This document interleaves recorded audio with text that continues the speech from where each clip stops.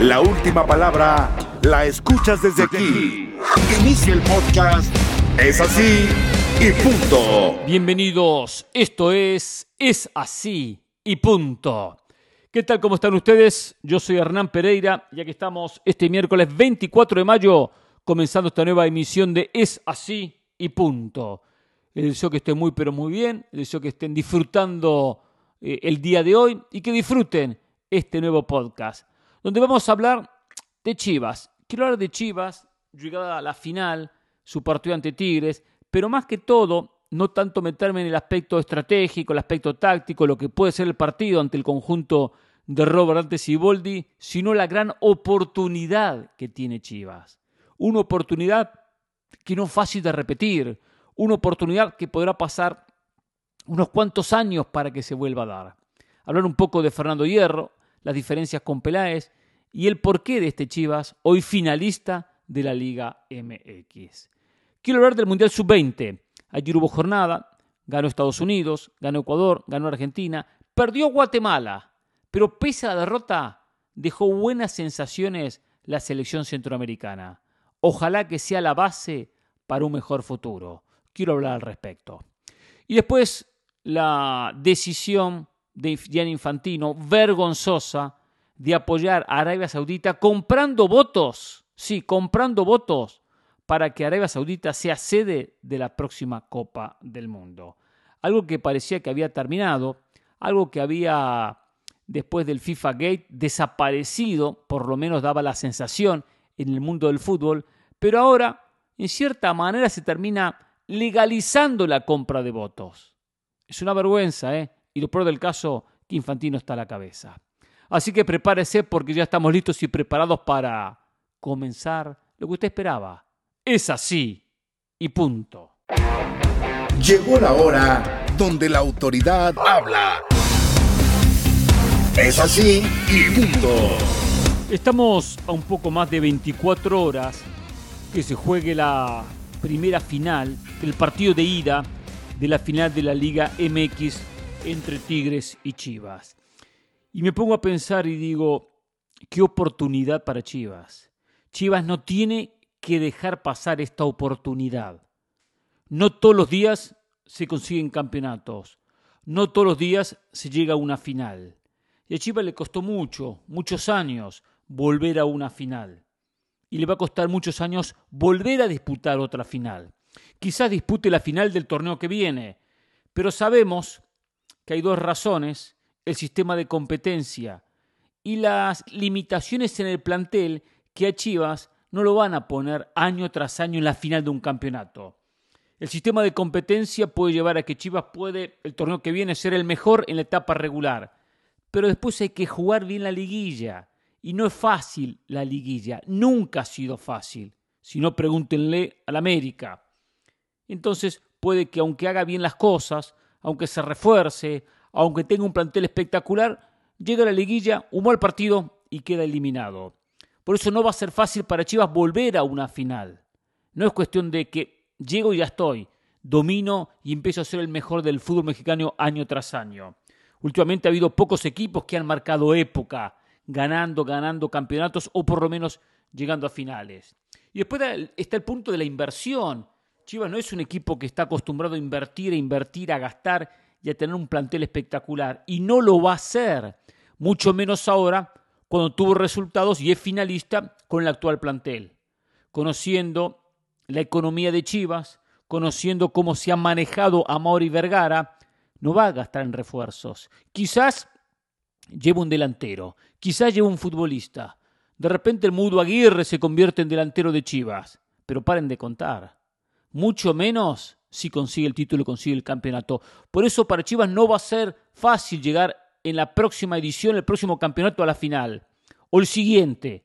Por eso que esta, que ya es finalista, que está a 180 minutos, tiene que aprovecharla. Mucho más cuando enfrente está Tigres. Un equipo que si bien tiene plantel, tuvo 3 técnicos durante el actual campeonato. No es de esos equipos que uno dice, no, Tigres está marcando época, es un equipo espectacular, un equipo imbatible, para nada. Es un conjunto que ha ido navegando por el campeonato, encontró el camino, encontró resultados, no le sobró nada contra Monterrey en la ronda semifinal y bueno, se ubica en esta instancia decisiva. Pero está enfrentando a un Tigres que hasta por ahí dicen, bueno, ya cumplió Siboldi en tratar de mejorar un campeonato que se venía a pique, que el equipo estaba mal y lo termina metiendo en la final. Por eso que es el momento de Chivas. Chivas tiene que aprovechar este momento. Chivas tiene que aprovechar esta final. No está enfrentando al gran Tigres del Tuca Ferretti o aquel Monterrey que ganaba, imbatible, con una fuerza individual espectacular en todas las líneas, con un equipo de época. No, está enfrentando a un equipo de Tigres hasta con cierto desgaste en lo físico, porque hay unos cuantos jugadores que tienen experiencia, pero ya están en la recta final de sus carreras. Por algo se mencionó en muchas ocasiones que se había puesto viejo, que habían pasado los años, que no se había rejuvenecido, que Tigres necesitaba ese cambio. Por cierto, lo dijo Miguel Herrera. Y hoy Herrera está viendo cómo Tigres juega la final del campeonato. Pero bueno, eso es otra historia. Herrera ha perdido crédito en los últimos tiempos con su actuación en Tijuana y con su pasado en Tigres, que no logró nada. Y en pocas semanas, Robert Dante Siboldi lo termina metiendo en la final. Volviendo a Chivas, me pregunto, ¿Chivas podrá de aquí en más marcar una época como un equipo ganador, como el campeonísimo, como un equipo que domine la Liga MX? No va a ser fácil, porque ha hecho algo Fernando Hierro diferente a lo que venía haciendo Ricardo Peláez. Sí, habrá cambiado algunos aspectos, pero esto no es simplemente porque llegó Hierro con la varita mágica y cambió el rebaño sagrado. Haber hecho las cosas bien, pero tuvo más que todo una continuidad a un trabajo.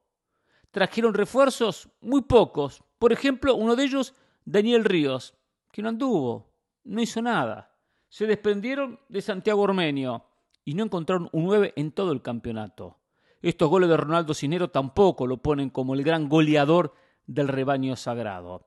Es decir, que lo de Hierro fue continuar, pasar desapercibido, no hacer mucho ruido, y estoy seguro que tampoco hizo nada del otro mundo para hoy decirle no, es el gran responsable, es el hombre que armó este equipo, gracias a él las cosas cambiaron. Habrá habido pequeños cambios, pero acá hay una cuestión que es diferente, que es la que atribuyo a este conjunto de Chivas y esta ubicación en la final. Primero, la relación Paunovic-jugadores. El técnico extranjero cuando llega a un plantel se la juega por sus futbolistas. Es algo que siempre comenté de Matías Almeida. Almeida se la jugaba por los futbolistas y no por los dirigentes. Cuando llega Paunovic hace algo muy similar. Él se la juega por el futbolista, sabe lo importante y lo sagrado que es el futbolista. Y esto parece algo que muchos dirán, pero es obvio. No es tan obvio. Hay muchos técnicos que prefieren jugársela por el que paga, por el dirigente, y terminan traicionando al propio futbolista. Y pasa mucho con el técnico mexicano, que está acostumbrado a los manejos de los dirigentes, que como tienen plata, como tienen poder, se creen que son dueños de todo el fútbol. Lo vemos en la Federación Mexicana, lo vemos en el fútbol mexicano, y lo ve el futbolista, que actúa en el día a día con el propio dirigente mexicano. Cuando llega un técnico, y el técnico para quedar bien, para mantener la chamba, para que le sigan pagando, se la juega por el dirigente y se la juega en el sentido, en pequeños detalles que el futbolista se va dando cuenta, que el futbolista empieza a sentir. Este técnico es bueno, nos transmite su mensaje, trabaja, pero a la hora de jugársela prioriza al dirigente, que es una política manejada en México en muchas latitudes, que vemos cómo el que tiene poder se cree que es dueño de la verdad, y no es así. El técnico extranjero está más acostumbrado a jugársela por el futbolista, porque tiene a dirigentes de fútbol muchas veces que entienden lo que es la pelota, lo que es jugar, lo que es un campeonato. Y ahí hay una diferencia importante. No puede ser que hayan pasado diferentes técnicos mexicanos y que ninguno hizo absolutamente nada. Y llega Paunovic y en los primeros meses, sin un gran recorrido como técnico, porque no lo tiene, logra poner a este equipo en la final del campeonato. Y no solo en la final, en la etapa regular ya Chivas mostró que era un equipo competitivo. Por eso muchas veces insistimos que el campeonato podía ganarlo Chivas, sin ser el gran candidato. Porque ya había demostrado que le hacía partido a todos, que futbolísticamente no era superado. Y no hay que para eso ver solo resultados, ver cómo un equipo se comporta en el campo de juego. Y este equipo se comportó muy bien. Lo entendió a Paunovic, Paunovic potenció el plantel, Paunovic potenció los jugadores, se sintieron cómodos los jugadores, y cuando el futbolista está cómodo, cuando el futbolista está contento, cuando el futbolista está apoyado, va a rendir mucho más. También hay que darle crédito a Ricardo Peláez. Muchos dirán, ¿pero qué tiene que ver Pereyra con Peláez de nuevo? Sí, Peláez llevó al Hermoso, Peláez consiguió en un intercambio con una Antuna que no daba el paso, hacer un mano a mano con la máquina cementera y quedarse con Roberto Alvarado. El propio Peláez consiguió que Alexis Vega renovara contrato y continuara en el rebaño sagrado. No hay que darle crédito por lo de Víctor Guzmán, no, esto es la nueva dirigencia, pero sin embargo armó la base de este equipo que hoy está disputando la final. Fue constante en la llevada de uno u otros jugadores, que algunos todavía lo critican, pero sin embargo a la larga terminó dando sus frutos. Porque llevó al Canelo, que después terminaron cambiándolo por el propio Víctor Guzmán, o lo que mencionó de Antuna en un cambio por Roberto Alvarado. Calderón, que sigue siendo parte de la plantilla, Mozo, que tardó un tiempo en consolidarse, en afianzarse, pero lo ha hecho y lo ha hecho muy bien, y el resto de jugadores que están en este equipo. Por lo tanto, tiene su mérito, armó una base. Faltó la paciencia esperando resultados. Y lo que le faltó a Peláez, la personalidad, que no la tuvo, para llevar al técnico correcto. En cualquier equipo se necesita el técnico ideal, el técnico con personalidad, con experiencia. No el propio Ricardo Cadena, que empezaba a hacer sus primeros caminos como técnico principal en el rebaño sagrado. No técnicos que simplemente venían a ver qué pasaba, a ver si podían ganarse un espacio, a ver si lograban ser reconocidos. No, había que poner a técnicos con recorrido, con espalda. Claro, estuvo Vucetich y no fue respaldado cuando tuvo que haber sido respaldado por el propio Ricardo Peláez. Entonces, aquí lo de Peláez se equivocó en la elección de los técnicos. Leaño no era técnico para Chivas. Siempre lo supimos. Pero Peláez, quizás para quedar bien con la directiva, lo terminó respaldando. Ni Leaño ni Cadena eran técnicos para tomar un hierro caliente como lo es el rebaño sagrado. No lo eran. Y esos sí fueron los errores del propio Ricardo Peláez. Ahí se equivocó. Dio mucho espacio, le dio mucho crédito a técnicos que están dirigiendo uno de los equipos más importantes de la Liga MX, que siempre está con carencias, que siempre está con plantel limitado, que nunca le sobra absolutamente nada. Por lo tanto, en la dirección técnica sí tiene que sobrarle. Ojo que Paunovic no venía con un cartel espectacular, pero por lo menos con recorrido, con experiencia mayor a los mencionados. Ahí existió el error, pero no en lo que fue la llegada de diferentes jugadores y en mantener un plantel que de a poquito, pasito a pasito, se fue potenciando. Lo decíamos el otro día casualmente, creo que el lunes lo comentaba, cuando uno ve el partido que disputan contra el América, con una alineación, poniendo su mejor equipo, el técnico Paunovic, en el banco de suplentes estaba Brizuela, estaba el Hermoso, estaba Mayorga. Lo que es importantísimo en una liguilla tener un banco de suplentes con respuestas futbolísticas, con un Brizuela que no es un jovencito que le va a pesar ponerse la camiseta rojiblanca. Todo lo contrario, tiene una experiencia, un recorrido para llegar al campo de juego y solucionar. Lo propio Mayorga o lo propio el mismo al Hermoso. Es importante tener en un plantel un banco de suplentes que responda ante situaciones adversas. Chivas está a 180 minutos de volver a gritar campeón. No es fácil, no es un trámite. Va a ser durísima la final contra Tigres. Va a ser complicadísima la final contra Tigres. pero que la aproveche, que la gane, porque pasará un tiempito, vaya a saber cuándo, nadie lo sabe, hasta que vuelva a ser finalista de la Liga MX. Es así y punto. Acá nadie convierte a la gente en borrego, la gente escribe o no escribe, y acá opinamos de lo que pasó en la cancha de este hermoso deporte que es fútbol. Es así y punto.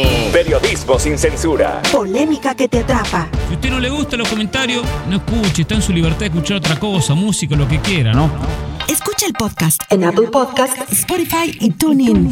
Es así y punto. Ayer se llevó a cabo una nueva jornada del Mundial Sub-20, ya la segunda fecha en lo que tiene que ver con la ronda de grupos. ¿Cómo va este campeonato? Qué rápido, ¿eh? El sábado comenzaba, el domingo y el lunes terminó lo que es la primera fecha de las 24 selecciones. Ya ayer martes, la disputa de la segunda jornada, ¿eh? Hoy casualmente hay partidos interesantes. Hoy juega Colombia, que busca clasificar la próxima ronda ante Japón. Senegal juega contra Israel. Juega Brasil ante República Dominicana. Pobres dominicanos, pobre la selección caribeña. Enfrenta a un Brasil herido. Y no hay peor cosa que enfrentar a un Brasil que viene de perder ante Italia 3-2 y que hoy necesita sumar sí o sí y conseguir una buena diferencia de goles. Y juegan Italia y Nigeria, duelo de ganadores.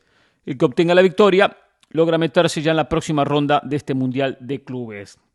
Ayer ganó Ecuador 2-1 a Eslovaquia, un importante triunfo para la selección sudamericana porque lo acerca, todavía no está clasificado, para la próxima ronda. Cierra con Fiji la última fecha, la selección más débil de todas, por lo tanto, ganando, Ecuador podrá meterse entre los mejores 16 del mundo. Y ganó Estados Unidos, que viene cumpliendo 2 partidos, 2 victorias, 4 goles a favor, ninguno en contra. Le costó, tuvo que trabajarlo, pero terminó ganando a Fiji 3-0. Recordemos que había debutado con victoria ante la selección de Ecuador por la mínima diferencia sobre la hora. Y ayer ganó Argentina 3-0 a Guatemala. El equipo de Javier Mascherano también logró clasificar a la próxima ronda. Vi el partido atentamente. La verdad, no me convenció el trabajo de Javier Mascherano, el trabajo de la selección argentina, que lleva 2 partidos jugados, 2 partidos ganados. Argentina le ganó a Uzbekistán 2-1 y ahora Guatemala por 3-0. Si bien tiene 6 puntos sobre 6, si bien tiene 5 goles a favor y 1 en contra, si bien ya está clasificado a la próxima ronda, como equipo no convence. Entiendo que fue un conjunto armado a última hora, porque Argentina no había clasificado al Mundial. Tuvo que recurrir a la base del equipo que había disputado el Sudamericano, con algunos de los jugadores porque no todos fueron convocados, recurrir a los jugadores que actúan en Europa, que fueron de a poquito sumándose a este conjunto, que algunos tampoco habían sido parte del Sudamericano, y bueno, con eso armó un equipo competitivo. Pero enfrentaba a Guatemala, una selección que está unos cuantos escalones por debajo de Argentina. Y Argentina tuvo que trabajar mucho el partido, pero más allá del triunfo, y el lógico triunfo, le falta trabajo en conjunto. Depende del fútbol individual de Valentín Carboni, uno de los mejores jugadores, de los goles de Vélez, el delantero de Rosario Central, Soulé en su desequilibrio. Me gusta lo de Valentín Barco, que a veces la termina mal, el lateral izquierdo de Boca, pero un jugador con personalidad. Máximo Perrone, el volante del Manchester City, que hizo un gol, pero más allá de que tiene peso individual en estos futbolistas, entró Lucas Romero, futbolista argentino que nació en México, ustedes deben recordarlo, que el de padre argentino sí que decidió jugar con la selección argentina, hizo un gol, un buen remate, el futbolista de 18 años. Pero más allá de estos triunfos, de estas 2 victorias, como equipo no me convence cómo está jugando el equipo de Javier Mascherano. Habrá que verlo con mayores rivales, con mejores rivales que va a tener. La ronda de grupos de Argentina es una ronda de grupos muy, pero muy cómoda. Ahora, Guatemala, pese a la derrota, me dejó buena imagen. El equipo de Rafael Loredo estaba trabajado, le hizo partido, le compitió, se quedó con 10. Al minuto 57 termina siendo expulsado Carlos Santos, lo cual jugó gran parte de la segunda etapa con 10 hombres. Y hasta ahí, hasta el minuto 57, lo perdía por 1-0. Después aparece Romero para marcar el segundo minuto 65. Es decir, que estuvo más de una hora con un resultado adverso por la mínima diferencia. Guatemala demuestra que tiene una buena base de jugadores. El arquero, Jorge Moreno, aquel que había sido figura contra México en el torneo Sub-20 clasificatorio, tuvo un partido bueno, destacable, es un arquero con personalidad. Acá Guatemala demuestra que tiene una base de buenos futbolistas. Qué importante si le da continuidad. Qué importante si logra con estos jugadores no que representen a la selección mayor. Ojo, hay mucha diferencia entre la mayor y la sub-20, pero que sean la base del recambio, que haya continuidad con el trabajo, que Guatemala diga tengo futuro con estos jugadores, porque jugaron un buen partido, porque lo habían hecho ante Nueva Zelanda. Tiene mucho que aprender, por supuesto, pero aparte hablamos de Guatemala, una selección que nunca clasificó una Copa del Mundo. Cuando uno ve estos jugadores dice, hay una base, hay con qué, ahora necesita continuidad en el trabajo. Lamentablemente, muchas veces, cuando terminan los torneos sub-20, ya la selección desaparece, porque recién en 2 años podrá tener una competencia sub-23, que es clasificatoria a los Juegos Olímpicos, no los que vienen, sino los siguientes. Por lo tanto, no hay continuidad, no se quiere invertir un técnico y no hay trabajo. Si Guatemala se pone a darle a estos muchachos un concepto de equipo, si se hace el esfuerzo de seguir trabajándola como selección, podrá ser un gran recambio para la selección mayor. Para eso tendrá que trabajar mucho, tendrá que hacer un gran esfuerzo, pero Guatemala, que no le sobra nada futbolísticamente, tiene que hacerlo. Hoy el talento en el fútbol no sobra, y cuando aparece un grupo, una camada de buenos futbolistas, hay que apoyarlos, trabajarlos para que haya futuro. Y por el bien de Guatemala y de la propia CONCACAF, es importante que los chapines alguna vez puedan dar el paso y competir en CONCACAF a nivel mayor con una selección decente. Hay futuro, siempre y cuando se aproveche el presente. Es así y punto. El periódico inglés The Guardian informa en los últimos días que Arabia Saudita está en conversaciones con la Confederación Africana de Fútbol para patrocinar un campeonato. Sí, la Superliga Africana, en un acuerdo que estaría llevando a que los árabes invertirían $200 millones en el fútbol africano. Arabia Saudita, por cierto, por si usted no lo sabe, quien pertenece a la Confederación Asiática. Sin embargo, patrocinaría un campeonato de la Confederación Africana. La Confederación Africana debía lanzar un torneo de 24 equipos que ha sido muy apoyado por Infantino en agosto como parte de los planes para elevar el perfil global de los equipos africanos y a su vez también generar mayores recursos, mayores ingresos para dichos equipos. Esta Superliga, que fue planteada por el propio Infantino en el 2018, pero fue anunciada por el presidente de la Confederación Africana, Patrice Motsepe, en octubre. Tiene previsto tener un fondo de premios de $100 millones, que incluye 11,5 millones para quien consiga el campeonato. Casi $8 millones más de lo que ofrece actualmente para los ganadores de la Liga de Campeones de África. Y dentro de los ingresos estaría aportando un fondo de solidaridad a cada una de las 54 asociaciones africanas de $1 millón.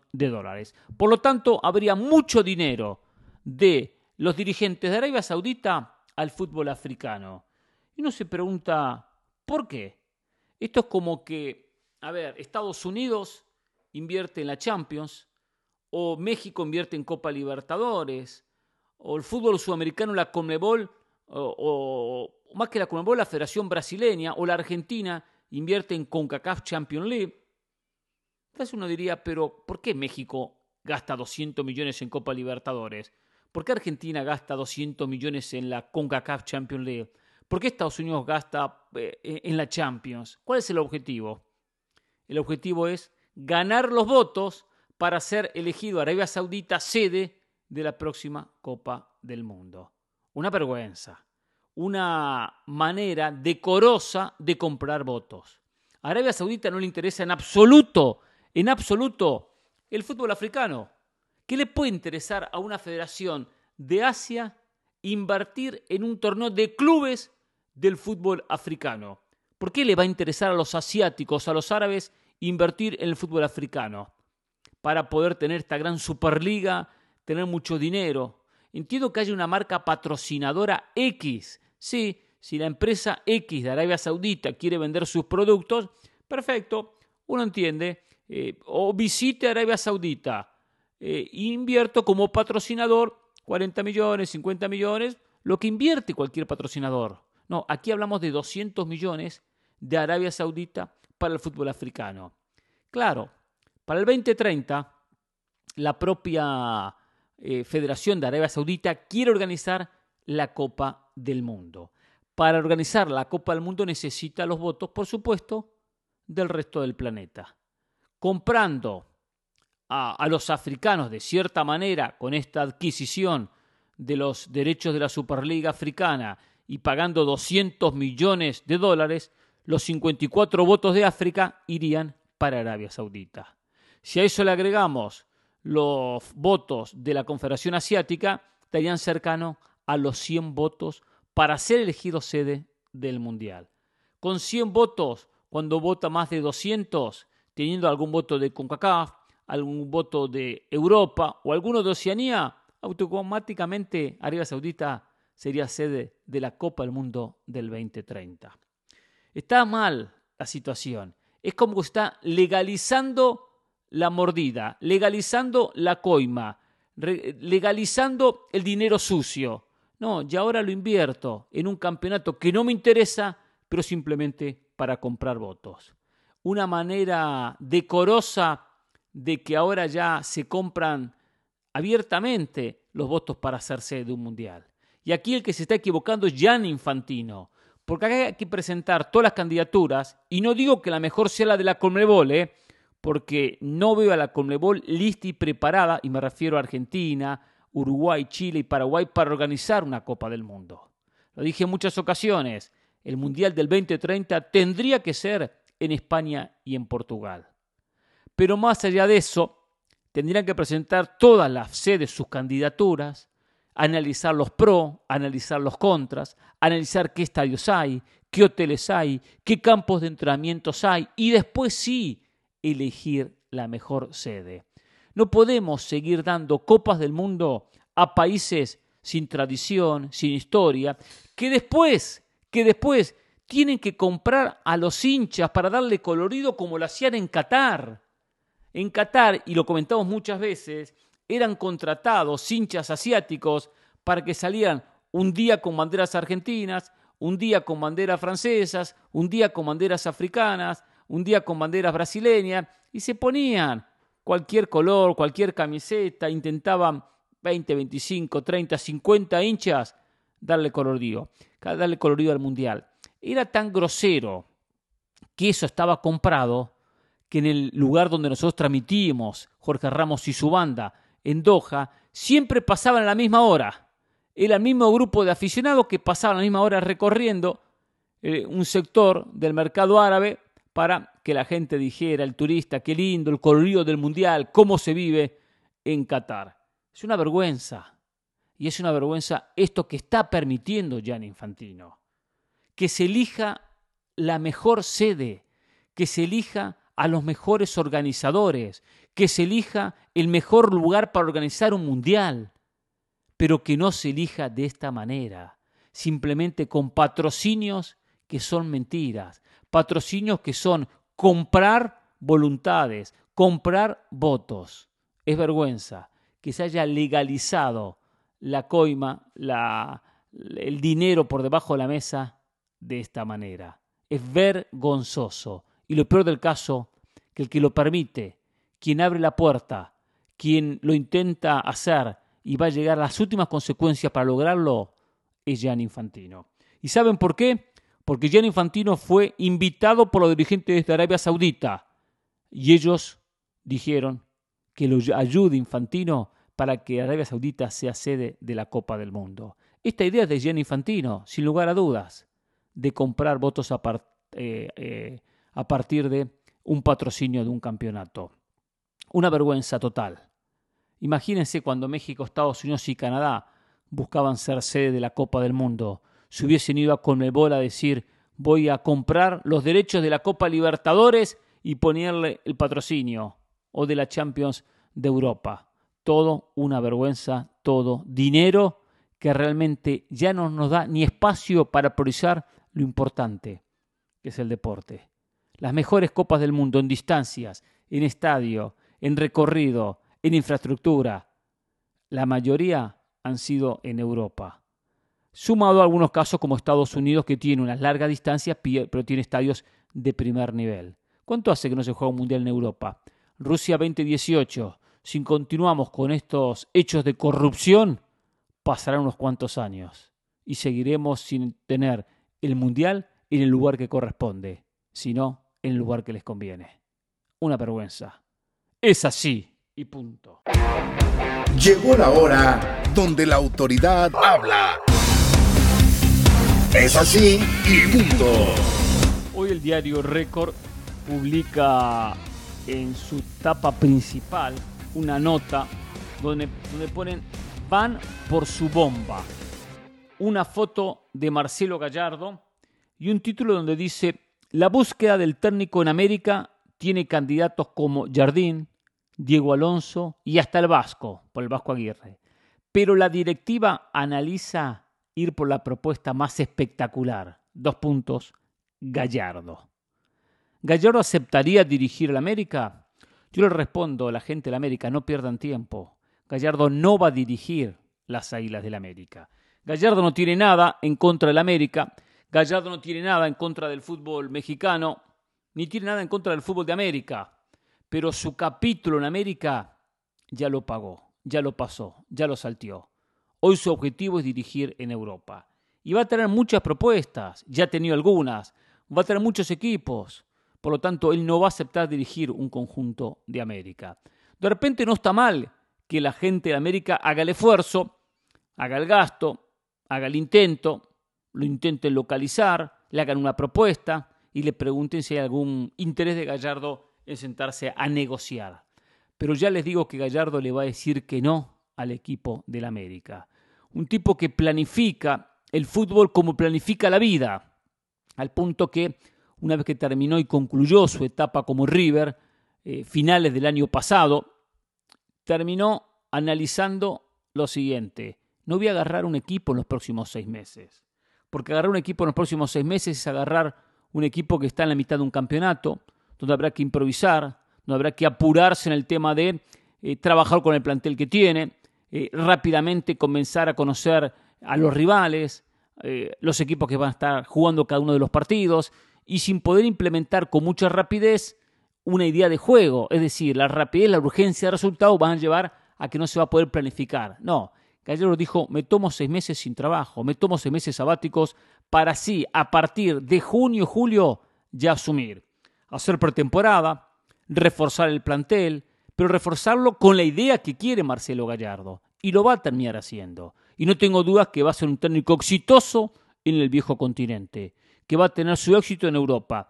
Tendrá tropiezos, tendrá resultados malos, de repente termina siendo despedido de algún equipo, pero el balance final de Gallardo en Europa va a ser positivo. Por eso, dentro de su plan de vida, dentro de su camino, Gallardo hoy apunta a dirigir en el viejo continente. Se habla del Napoli porque Spalletti se estaría yendo, se hablaron diferentes equipos españoles, entre ellos Valencia, se hablan de equipos ingleses. Lo cierto es que tendrá muchas ofertas que estará analizando en este momento. América, que haga el intento. Siempre es bueno ir por el mejor, pero la respuesta, si quieren, ya se las adelanto, va a ser que no. Es así y punto. Acá nadie convierte a la gente en borrego, la gente escribe o no escribe, y acá opinamos de lo que pasó en la cancha de este hermoso deporte que es fútbol. Es así y punto. Periodismo sin censura. Polémica que te atrapa. Si a usted no le gustan los comentarios, no escuche, está en su libertad de escuchar otra cosa, música, lo que quiera, ¿no? Escucha el podcast en Apple Podcast, Spotify y TuneIn. Es así y punto. Voy con algunos mensajes. La gente que se ha comunicado en una cuenta de Instagram, Pereyra ESPN, Pereyra con Y. ¿Quién tenemos por acá? Dice Alex. Saludos, maestro Pereyra. Estoy repodrido de que muchos periodistas, comentaristas, etcétera, siempre quieran demeritar lo que ha ganado Guardiola y solo decir gana porque tiene mucho dinero para gastar en jugadores. La pregunta sería, ¿cuántos jugadores que ahora tiene el Manchester City eran pretendidos por Manchester United, Chelsea, Barcelona, Real Madrid y otros tantos equipos famosos en el mundo? ¿Y Guardiola se los ganó porque tiene dinero? Yo le respondería, no lo fueron a buscar. Por ejemplo, ¿acaso el Madrid pretendía a Kanji, el defensa central, que era del Dortmund, y Guardiola se lo llevó porque tiene dinero? Programas de deportes preguntan, ¿cuántos jugadores del Manchester City serían titulares en el Real Madrid? Y si acaso 1 o 2. Reforzó al Chelsea con Sterling, Zinchenko y Gabriel Jesús al Arsenal. Cancelo lo prestaron al Bayern por mal comportamiento.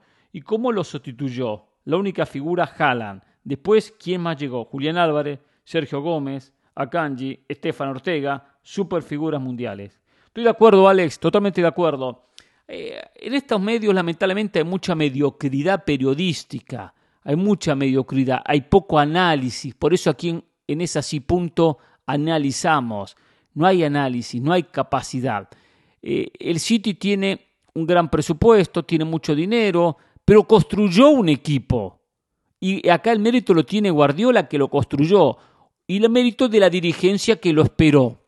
Lo esperó, tuvo paciencia, primer año no ganó nada, segundo año gana la Premier, y siempre existió la continuidad de un trabajo. Lo bueno que tiene, que no tiene que vender jugadores, porque no tiene que vender, se deshace de jugadores cuando ya no le sirve, y lo bueno que contrata a quien quiere contratar. Pero estoy de acuerdo que no ha sido un equipo que simplemente hizo la ventaja, la diferencia a través de la billetera. ¿Por qué no la hizo el Paris Saint-Germain, que gastó tanto o más que el Manchester City? Porque ha gastado tremendos salarios y tremendas fichas en los jugadores que ha incorporado. ¿Cómo hizo su historia el Real Madrid? ¿Cómo armó su equipo el Real Madrid? Que yo sepa, a Toni Kroos lo tuvo que comprar, a Luka Modric lo tuvo que comprar, a Casemiro lo tuvo que comprar, a Courtois lo tuvo que comprar, a Benzema lo tuvo que comprar, y así uno tras otro. Es cierto que Benzema hace muchos años que llegó, muchísimos años que llegó, allá cuando era jovencito junto con Gonzalo Higuaín. Pero está bien, fue una inversión como la de Vinicius, que llegó joven y lo fueron trabajando para que vaya creciendo. Entonces hay que terminar con esto. Ojo, es mucho más fácil dirigir de esta manera. Por eso yo siempre valoré lo de los técnicos sudamericanos, y valoré siempre lo de Marcelo Gallardo, porque a técnicos sudamericanos que trabajan y forman los equipos, le sacan las piezas más importantes, se las sacan. A la figura que tiene el equipo termina siendo transferido. 1 o 2 jugadores importantes se van tras terminado el campeonato. El caso, por ejemplo, como mencioné muchas veces, por citar, y lo menciono porque ustedes lo conocen, a Gallardo le sacaron a Enzo Fernández y a Julián Álvarez, las dos grandes figuras.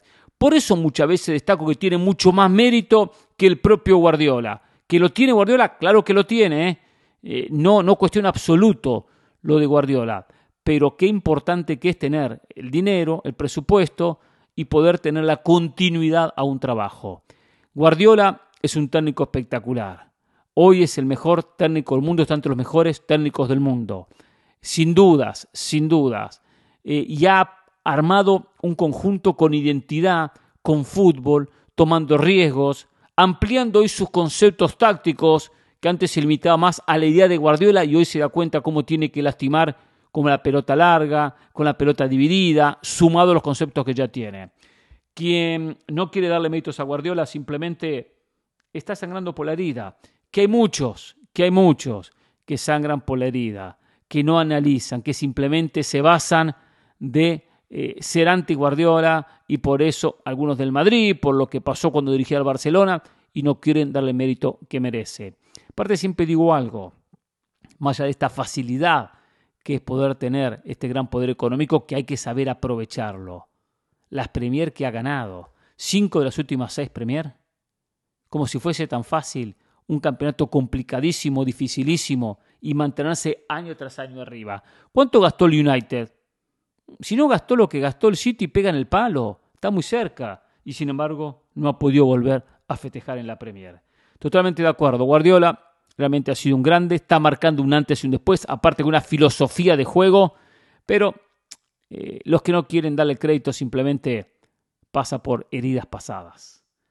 Venancio Ramírez Valencia escribe y dice: felicidades por la graduación de su hija, hermosa familia, gracias Venancio.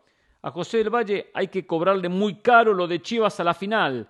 Cuánta razón, como siempre, lo de usted, profe, es así y punto. Gracias Venancio. Sí, a José del Valle que ha desaparecido del programa, que se fue a Argentina, y otro día por problemas técnicos que no pudo aparecer el lunes, que iba a estar con nosotros, pero bueno, ya aparecerá, ya vendrá. Vamos a ver qué termina diciendo cuando vuelva a estar con nosotros. Y quiero ser claro, ¿no? Siempre dije que Chivas podía ganar el campeonato. Siempre dije que no era el candidato al campeonato. O sea, soy claro en ese concepto, que no es contradictorio. Los candidatos, por lo que había mostrado, eran Monterrey, eran América. Pero no por eso descarto al resto. Ese es el tema. Tener un candidato, tener dos candidatos, tener tres candidatos, no quita que el resto no pueda ganarlo. Cuando uno al resto le ve rendimientos, actitud, planteamientos para poder competirle a los candidatos. Entonces esto no es solamente un torneo de dos. Y ya conocemos los antecedentes de la liguilla. Hay que llegar bien a la liguilla. Hay que saber jugar la liguilla. Hay que tener la inspiración en la liguilla.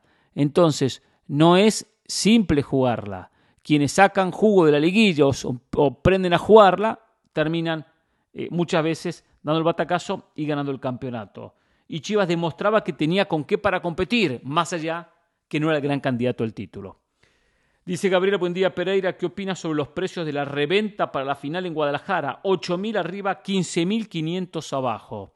Hice la conversión, $500 por un lado, 870 por el otro, $900, carísimo, carísimo. Es lamentable lo que pasa muchas veces con la reventa.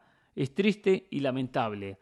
Que lo único que uno desconozco, cómo se maneja la venta, desconozco la prioridad de algunos, desconozco si los que revenden son los revendedores o los propios aficionados que tenían el abono anual y en la final dicen prefiero hacer plata y no estar presente en el estadio. Vaya a saber, no sé, desconozco esa información. Porque pasa muchas veces, y hoy lo estoy observando, no solamente en partidos, pasa en conciertos, que las entradas se agotan instantáneamente, se agotan de la noche a la mañana y enseguida salen a la reventa. Y hay gente que tienen hoy llegada con las empresas que venden las entradas y hacen su negocio. Y entiendo que uno no pueda ir, que uno quiera hacer diferencia, que uno venda la entrada. Que está bien, entiendo que el hincha, o sea, no lo comparto, pero puedo decir, el hincha no quiere ir al partido, no puede, o quiere hacer plata y la termina vendiendo. Pero es el hincha que fue durante todo el campeonato y tiene la posibilidad de estar presente en una final. Yo no lo haría. Yo recuerdo cuando estuve en Madrid y hablaba con algunos hinchas del Madrid y me decían, socios del Madrid, yo para el Real Madrid y Barcelona vendo la entrada. Con lo que vendo la entrada me pago toda la temporada que viene. Es decir, que todos los partidos de temporada que viene los termino viendo gratis porque vendí la entrada de Barcelona al Real Madrid. No estoy de acuerdo en hacer eso, pero entiendo que en la economía de ese hincha, de ese socio, de ese aficionado, dice, perfecto, recupero toda la inversión hecha durante todo el año al no asistir a un Real Madrid-Barcelona. Pero lo que veo muy mal, que los revendedores hagan negocio, que es diferente al hincha que vende su entrada por X motivo. El propio revendedor tiene muchas veces línea directa con el club o con los que venden las entradas. Y eso, la verdad, que es lamentable. Dice Carlos Rodríguez, buen tema este. La liga italiana está mejorando. Equipos jugando en las 3 finales de competencias de Europa. Poco probable que las ganen las 3. Sobre todo la final de la Champions. Lo veo muy dispareja y el Inter no lo alcanzará. Pero las otras 2 puede ser. Ojalá gane Mourinho para Jorgito Ramos haga un buen berrinche. Exacto, los 3 equipos italianos están en finales. Fiorentina juega la final de la Conference League ante el conjunto del West Ham.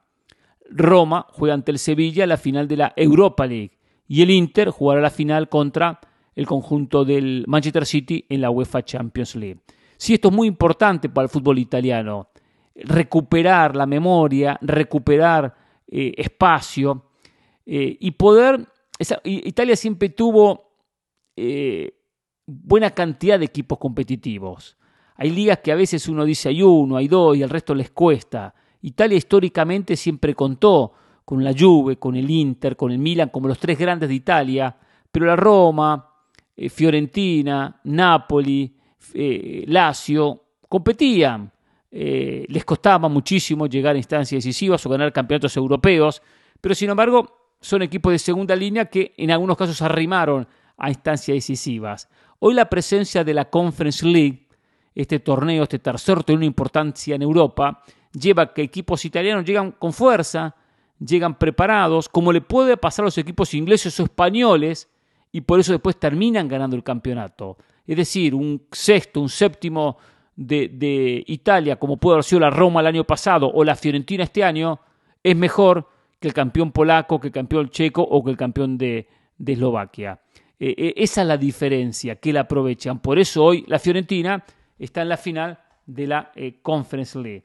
Que a Italia le viene bárbaro, porque Italia necesita recuperar ese espacio en Europa. Cuando la Juve fue finalista de aquellas ediciones de Champions, que perdió ante Barcelona, que perdió ante el Real Madrid, era lo único que Italia lograba poner sobre la mesa como equipos competitivos. Lo único que Italia lograba.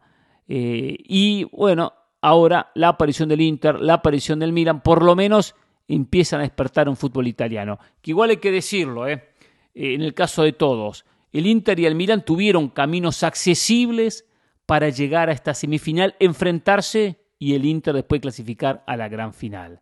Aprovecharon el camino, pero es una manera de empezar a recuperar el espacio perdido. Coincido que va a tener pocas chances contra el Manchester City. Lo de la Roma, y acá hay que mencionarlo, Mourinho es un técnico ganador, un técnico que no vamos a ver planteamientos espectaculares. Contra el Bayer Leverkusen se defendió los 90 minutos, aguantó el 0-0, había ganado 1-0 el Olímpico de Roma y con eso lo metió el equipo en la final. A eso juega Mourinho, pero sin embargo le transmite a los equipos ese gen ganador, esa mentalidad, esa de no regalo nada, quiero ganar de todas maneras, a toda costa y como sea. O sea, eso le transmite Mourinho, el hecho de ser competitivos, porque la Roma no era un equipo competitivo que pudiera llegar a Europa y ganar algo. Nunca había ganado nada, hace como 60 años que tenía una Copa Internacional y llega el año pasado a ganar jugar la final y ganar la propia Conference League. El tercer torneo de importancia en Europa, sí, el tercer torneo, pero los romanos lo festejaron como si hubiese sido la Copa del Mundo, porque llenaron el Olímpico, porque era llenaron para festejar, no porque fue en cancha neutral, pero durante el camino del equipo en la competición, porque vivieron una fiesta y porque es un título internacional que no sobra en un equipo como la Roma, que no está acostumbrado a festejar todos los años. Y este año, nuevamente con Mourinho, se llega a la final de la Europa League. Por lo tanto, 2 años consecutivos jugando diferentes finales de Europa. Tiene mucho mérito lo de Mourinho, cómo ha potenciado el plantel, la mentalidad para poder competir con chances de campeonato. En lo visual, no son los equipos de Mourinho equipos que llamen la atención, que invite a sentarse a ver un partido o que uno diga, sí, va a ser un espectáculo bárbaro con un equipo ofensivo. No, pero sin embargo, lo que le inyecta mentalmente, hay pocos técnicos que lo terminan inyectando. Hasta mañana. Es así y punto.